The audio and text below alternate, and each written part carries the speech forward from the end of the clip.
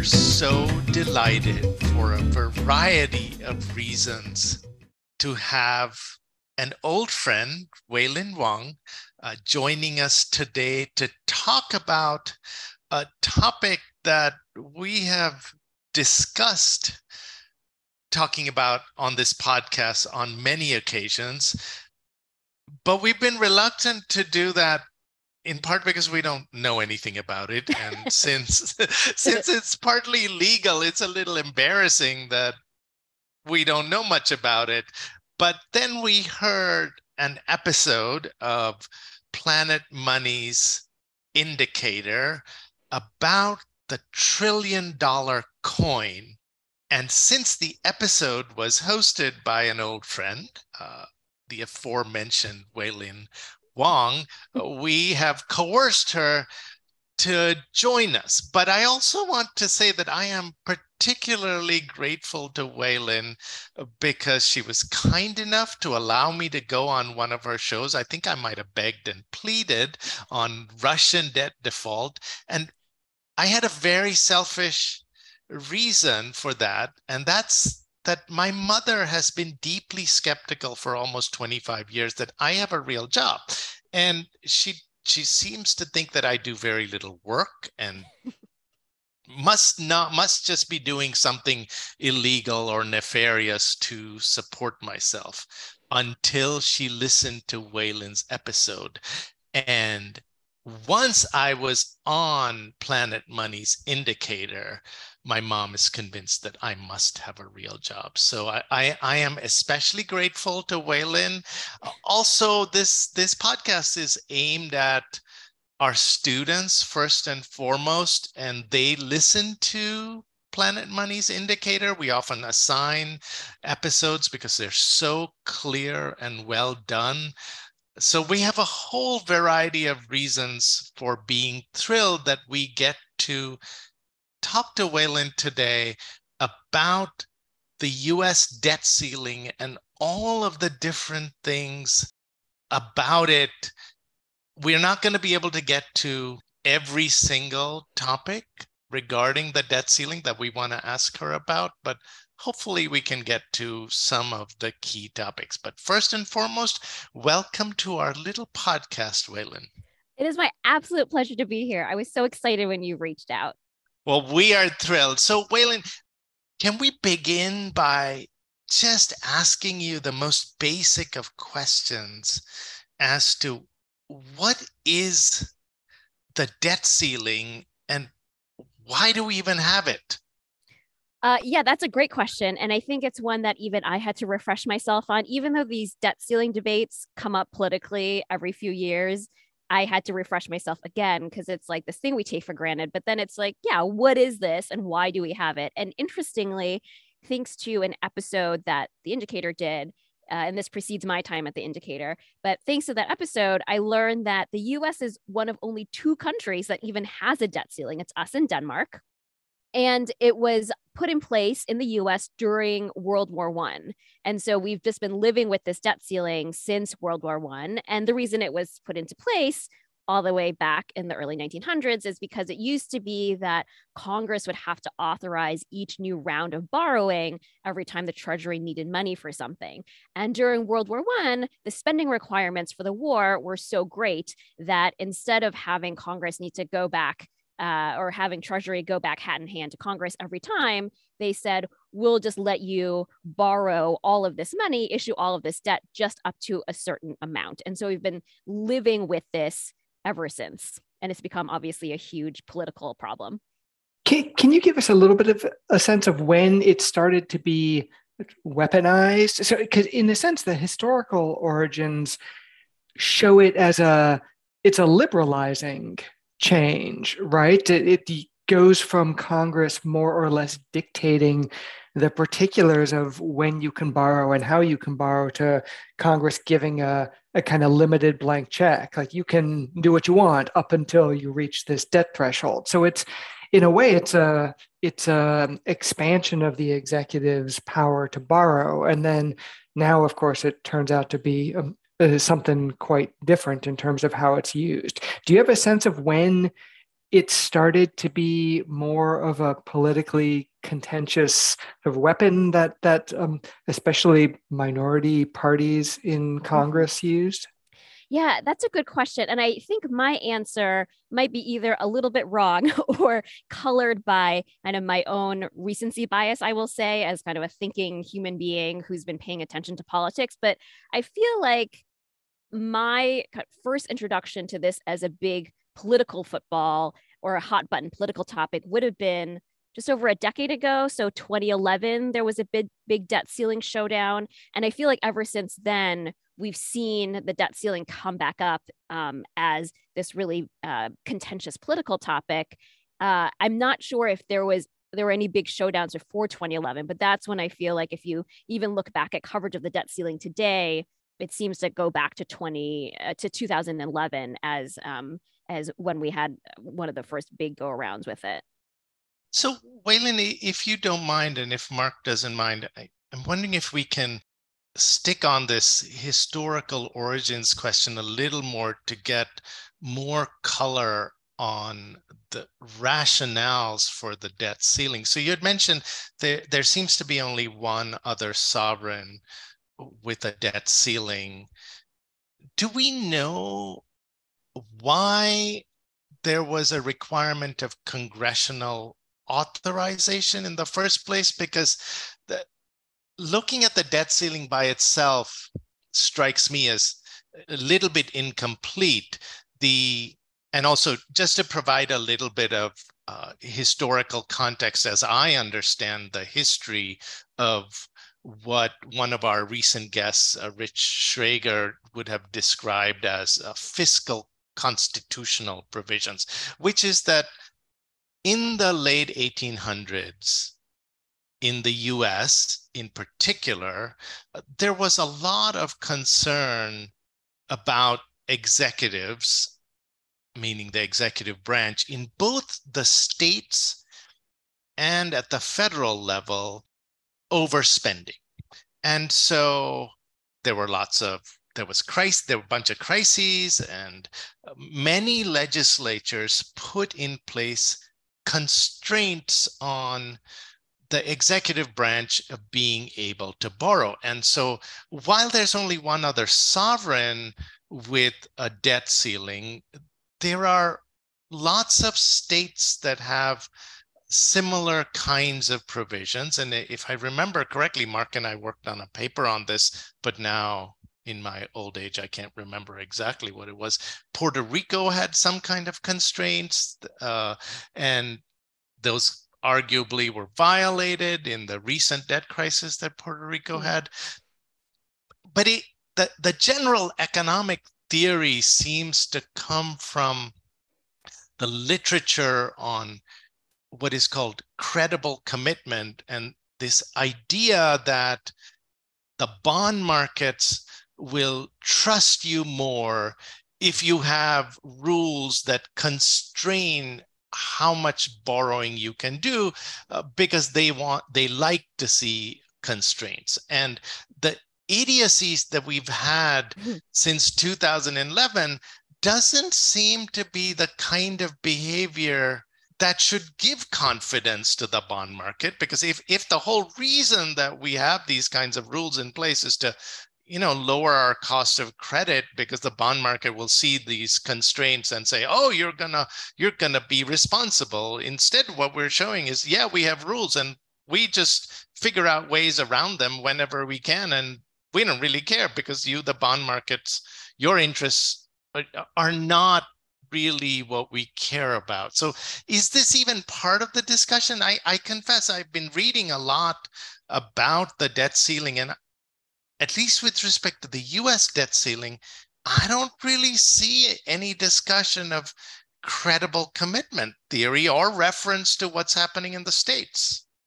Yeah, that's interesting. So this is the first I've heard of credible commitment theory. So it sounds like credible commitment means that you see the lender as being prudent because the lender has said, we have these limits on how much we borrow. So you can trust us because we're not going to get out of control and get in over our heads with borrowing, right? That Bingo. Sounds like what it is. Bingo. Okay. This is a classic paper. So I think, and Mark can correct me, there's a classic paper by Barry Weingast and Douglas North. That Douglas North wins the Nobel Prize for some of his ideas around this. It's probably mid-80s paper. And they were trying to explain the England's rise to power. And one of the stories about England's rise to power is that the English are suddenly able to borrow massively despite irresponsible kings, because they put in place constraints in their constitution on misbehavior, borrowing misbehavior by the crown. And then there's an entire literature in growth and development in economics, but sort of interestingly not in law, about whether or not this North and Weingast theory is correct or not. And my sense is the debt ceiling is part of this story, but it's sort of gotten forgotten in the modern debates. Yeah, what's really interesting is I think you are kind of driving at this question of why is the US considered a good borrower, and why does it get to enjoy a lower cost of borrowing than other sovereigns, right? Why are treasuries considered, the safest, and they and the US gets a very low cost of borrowing compared to other countries? And I think that from what I've been reading about the debt ceiling, it's the low cost of borrowing and the kind of confidence that the US enjoys from investors as being a very safe place to park your money. It doesn't come from the debt ceiling law. It doesn't come from people buying treasuries being like, well, I know that we're not going to go a penny above whatever it is, like 22 trillion. So I feel confident. It's that the US Treasury market has developed into an enormous, very liquid, extremely safe market, and that the US has not ever defaulted. And so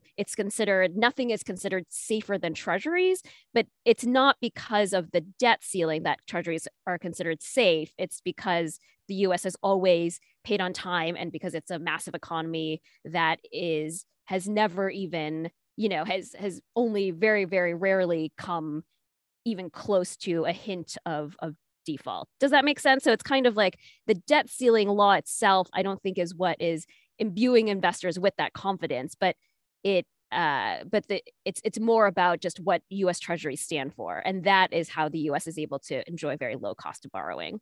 It does make sense. And I think I find it a little hard to think of the debt ceiling in these terms anyway, given its, again, my sort of understanding of the historical origins is that it is a liberalizing of the Treasury's ability to borrow in its origins, when the restrictions would have been much more draconian before then. But I guess this is a good point to shift, because you're rightly pointing us at all of the reasons why the Treasury market is the sort of gold standard in some respects for sovereign debt, and most of those reasons are, they're complicated. They have to do with the role of the dollar in the global economy, the search for safe assets, and all of that. And I'm wondering if we can transition into some of the ideas that have been proposed for circumventing the debt limit, maybe starting with the $1 trillion coin. Because as I understand those ideas, at core, there are some technical objections to them, but the core objection is like, you're going to mess up your good standing with the bond markets if you pull one of these wacky scenarios to circumvent the debt limit. So maybe we can talk about the wacky scenarios and then talk about the risks. Would you just kind of explain the $1 trillion coin for the subset of our listeners who don't know about it? Absolutely. Yeah, this was a really fun topic to look into when I started doing the reporting, and then I feel like I got a little bit platinum pilled. So, but the $1 trillion coin is this idea that the U.S. Mint could create a platinum coin, and it has to be platinum. And this coin would be worth an enormous amount of money. They could put any denomination on it. So let's just pick $1 trillion. And the reason the coin has to be platinum is because there is a law from, I believe, 1997 that gives the Treasury the ability to mint a platinum coin of any denomination. It's very, very open-ended. And so this platinum coin can be worth anything. Face value. So you would mint a $1 trillion coin. The US Treasury would then deposit this coin at the Fed, the Federal Reserve, in this case, acting as the Treasury's fiscal agent, which means it does the banking for the government. And so the Fed would accept this coin as a deposit. Now, poof, $1 trillion has appeared in the government's bank account, and it can use this money to pay out all of its bills that it had. And then the debt ceiling doesn't need to be touched because the government doesn't need to borrow any more money, doesn't need to issue any more debt. It can make its social security payments and, all of its payroll with the money that has appeared in its account. And the objections to it that I've heard range from the kind of hyper technical to the pragmatic to the sort of existential, I guess. I'm going to skip the hyper technical, but one of the pragmatic objections I've heard is, this scheme, like most schemes for money printing, requires the cooperation of the Fed. And there seems to be some doubt about whether maybe the Fed's bluffing, maybe it's not, but there seems to be some doubt about whether the Fed would accept the coin when push came to shove. Do you have a sense of kind of what the seriousness that we should take that, what Fed officials are really thinking, anything like that? Yeah, so I think, yes, that is one of the big objections that people have pointed out, that the Fed could simply reject the coin. It would not accept it as a deposit. And, the proponents of the coin say that the Fed, as a fiscal agent, has to accept the coin. Someone I talked to also pointed out that the Treasury has many fiscal agents. It's not just the Fed. And so in theory, again, in total theory, the Treasury could also take the $1 trillion coin to a commercial bank that acts as its fiscal agent and try to deposit it there, like, I don't know, a Chase or something. That seems even more unlikely, that if the Fed rejected the coin, that, the CEO of JP Morgan Chase would say, oh, no, we'll take it. But I think there is this issue that comes up with the role of the Fed and why the Fed might be reluctant to participate in something like this. And it's because it kind of, in some people's minds, collapses the role of the Fed. It kind of collapses the fiscal monetary roles into one, and that makes things very messy for the Fed. It doesn't want to be seen as kind of putting its nose into the fiscal side of things. And also this could possibly call into question Fed independence if they felt like they were participating in this kind of, big political economic gimmick as part of the debt ceiling debate. I think the Fed would much rather stay out of it and not have to do something like make a big gesture like this. So, Wailin, if the $1 trillion coin involves getting the Fed on board, which is difficult to do, they don't want to participate in this scammy looking thing with rolling the coin down, the avenues in Washington, D.C., as people seem to like, with a lot of TV crews and all of that. Is it just a giant embarrassment for everybody involved, which might be the goal of some of the people proposing it, to show how ridiculous this is? And I do understand that rationale.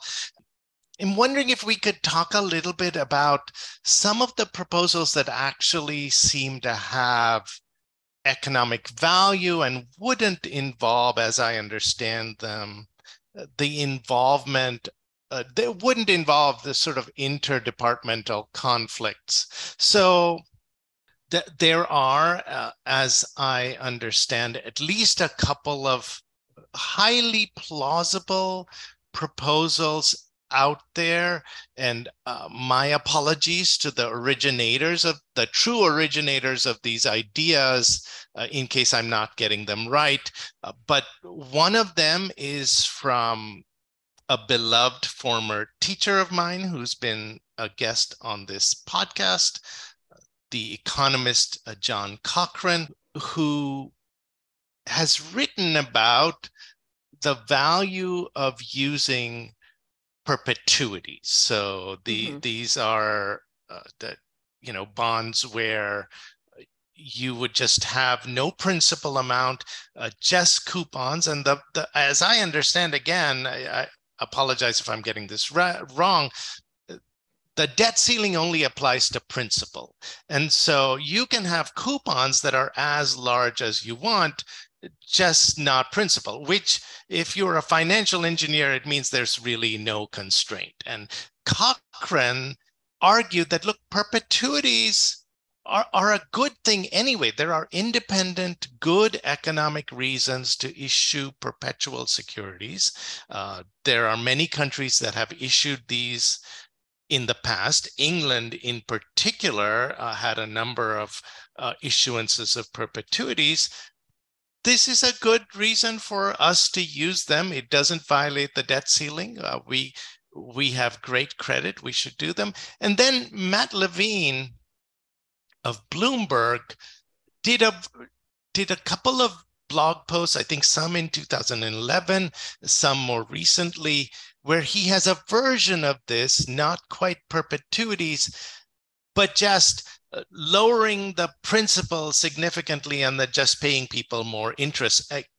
In economic terms, it's the same thing, but it would not violate the debt ceiling. And if we all agree that, look, the markets are not looking to the debt ceiling and compliance with the debt ceiling as an indicator of the US's creditworthiness, then these solutions are not quite as scammy, especially the Cochrane solution. It's from a world famous economist. It has independent economic value, but it doesn't seem to have gotten the kind of attention that the $1 trillion coin has. Well, the $1 trillion coin is certainly more evocative and cinematic in its appeal, I think, especially when, you start saying, oh, did you know there's this loophole in this 1997 law and it has to be made out of platinum? And then you start imagining whose face you would put on it and how big would it be? And what if there was a heist and what would you do with it? And also it has a lot of fun, I think, attached to the idea that when you talk about perpetual bonds or this thing that Matt Levine explained, premium bonds, then that just, for someone who's not super into fixed income, just sounds like the Peanuts adults talking, like, wah, wah, wah, wah. It's like, it's really kind of boring and incomprehensible in a way that so $1 trillion coin doesn't. So true. I keep thinking $1 trillion coin, they're going to make a Disney movie out of this. It's just like, it has like this Disneyfication of the rolling the coin down Connecticut Avenue. Some teenagers are going to be involved and they're going to have some romance, and think it's a little bit ridiculous. But we're not talking about the serious stuff, and yet there's so much chat about it. Yeah, I do like reading about the perpetual bonds and the premium bonds as well, because as you point out, these seem a lot less they seem less like shenanigans and more like potentially serious ideas that you could actually put into motion that serious people at the Fed and the Treasury would look at. And you're right that in both cases, whether it's a perpetual bond, that's the kind of bond where it makes interest payments in perpetuity with no maturity date. And then the premium bonds, which is a bond where, for example, the Treasury would sell a $100 bond for $200, and then it would pay out like over 100% interest.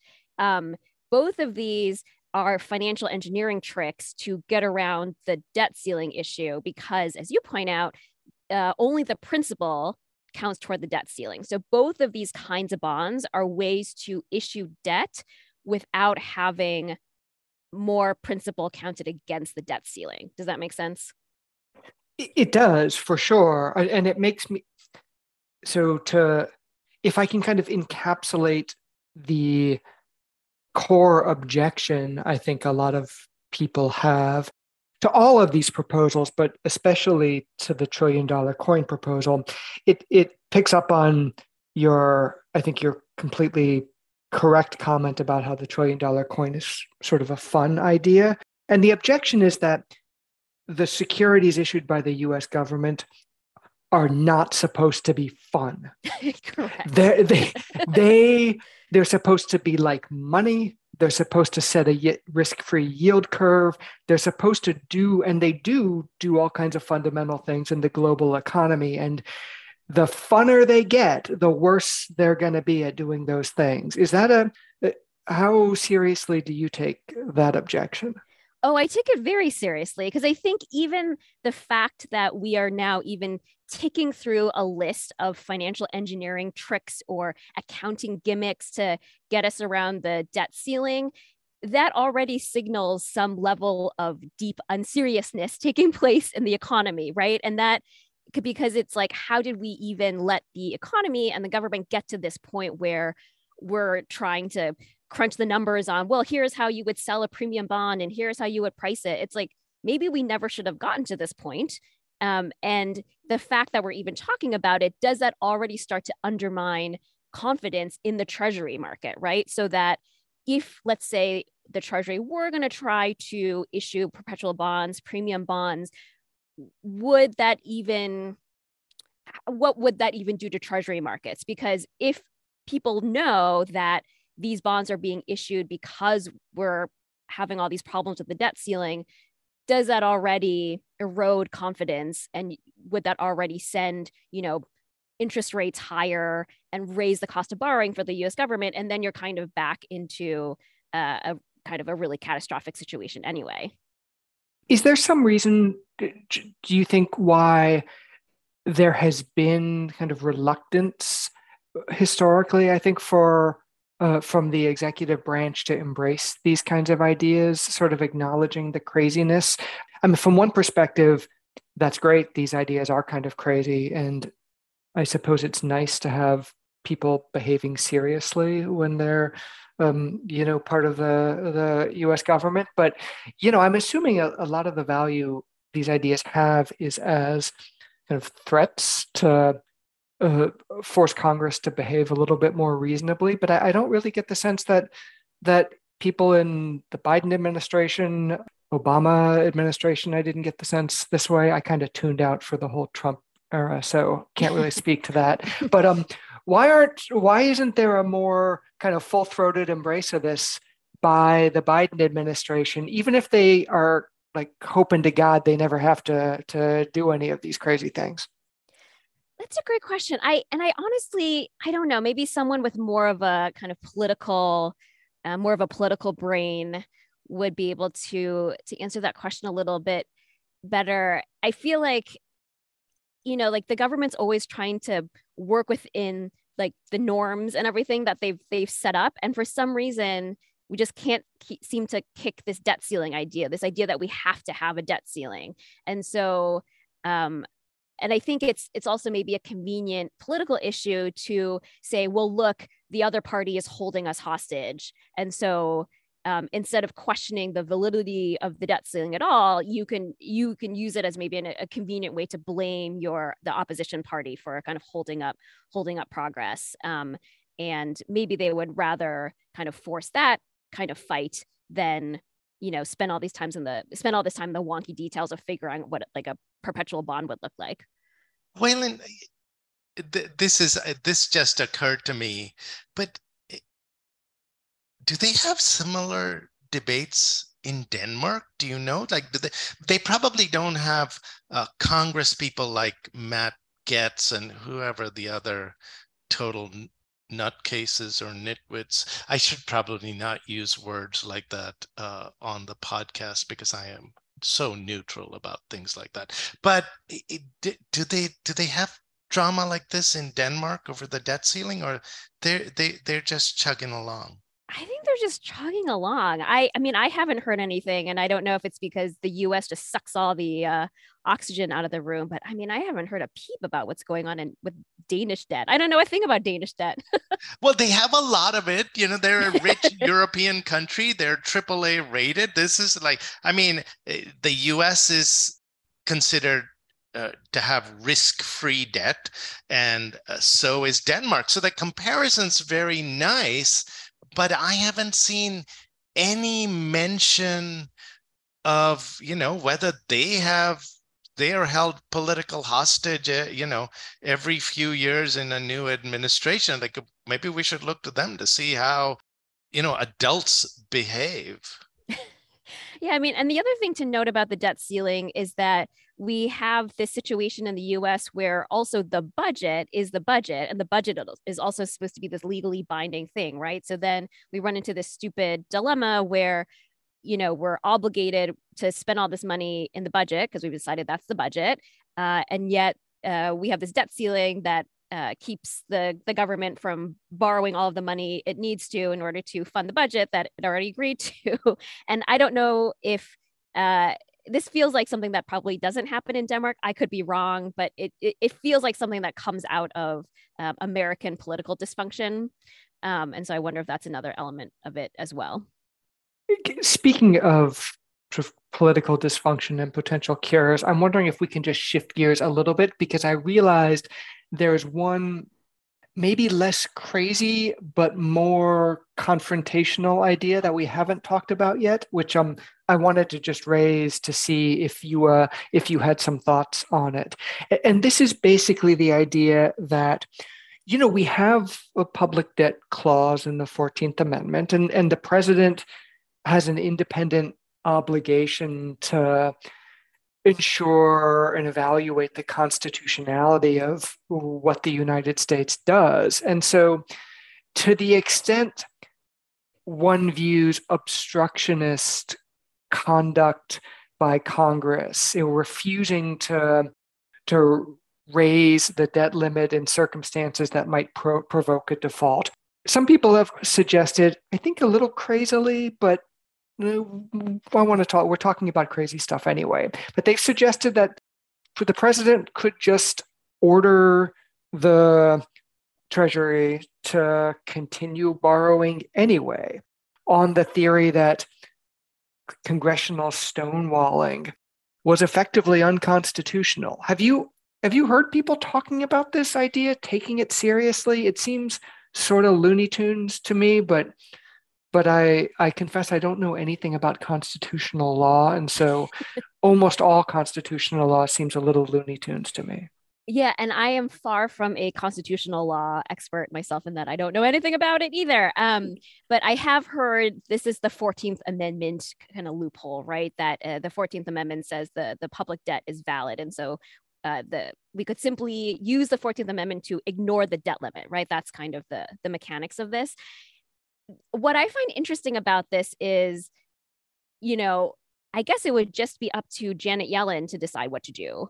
And even, let's say she's acting under orders from the president, so the Treasury continues to issue more debt. I think this gets us back into the question that comes up whenever you look at any of these ideas, which is, how do you expect Treasury investors or people in the financial markets to behave? And I think that is such a wild card, because like on paper, all of these things look like they technically work, but then if the result is a complete meltdown in Treasury markets because people, are pricing in all sorts of expectations and worst case scenarios potentially about what's going on with the government, then you are just kind of swapping in one kind of chaos for another.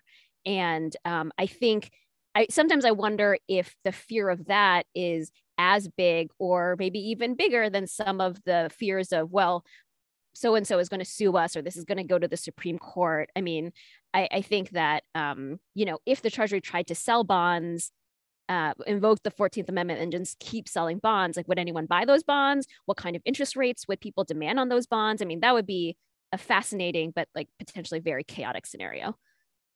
So I think this is a very interesting question that you've raised, and it really gets to the heart of the question, which is, if the Treasury were to issue bonds in violation of the debt ceiling, assuming that there's not other legal restrictions that could come into play, the Treasury we know has a fair amount of discretion as to how to do its issuances, what would happen to the markets? And going back to where we started, if investors are not looking at the debt ceiling as providing them with any kind of assurance about the credibility of the US, so maybe if Suriname had a debt ceiling and investors are very worried about Suriname's government issuing too much debt,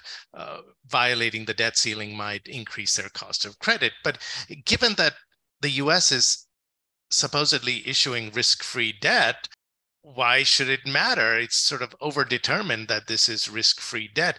And we even see in situations like, to go back to Puerto Rico, that so long as the crisis has not hit, the markets are more than willing to keep borrowing, keep lending, so long as they're continuing to get paid. So all of that is a precursor to asking, just amongst ourselves, whether or not there is a different meaning of this 14th Amendment clause than the suggestions that it makes the debt ceiling invalid, but a meaning that allows the Treasury to continue to issue. And I'm not being clear, but here's where I'm getting at.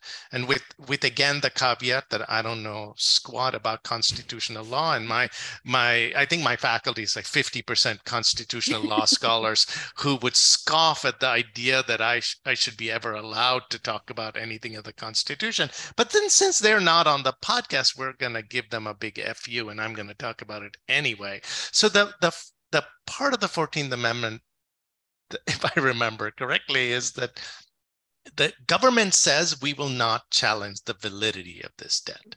And here I'm drawing on a prior podcast with our friend Vince Bucola, who talked about municipal debt in the 1800s on our podcast, and our dear friend Anna Gelpern, who is, I think, working on an article. So errors are mine, but ideas are from them. In the 1800s, there was a very specific meaning to this notion of challenging the validity of the debt. And the concern was that governments, sneaky governments, after they had issued debt in violation of their debt ceilings or balanced budget laws or some other kinds of constraints that they had put in their constitution or in their laws, after they had put in the constraints and then issued bonds in violation of the constraints, would then turn to investors and said, you bought bonds that were in violation of our law. You should have known that, so now we don't have to repay you. Mm-hmm. Completely ridiculous. So if with all of that as a precursor, if the US is able to persuade investors that we will continue to pay you, because all of these laws are kind of irrelevant, then all that the 14th Amendment clause means is that the US is promising not to do what many of the state governments did in the late 1800s, which was to say, we're not going to pay you back because you bought our debt in violation of this law. So in some ways, that's both good, which suggests Treasury can keep issuing, but it's also bad because investors will realize, look, there is maybe some tiny risk. I don't know. Maybe there's no risk. I put that to both you and Mark before we end our podcast.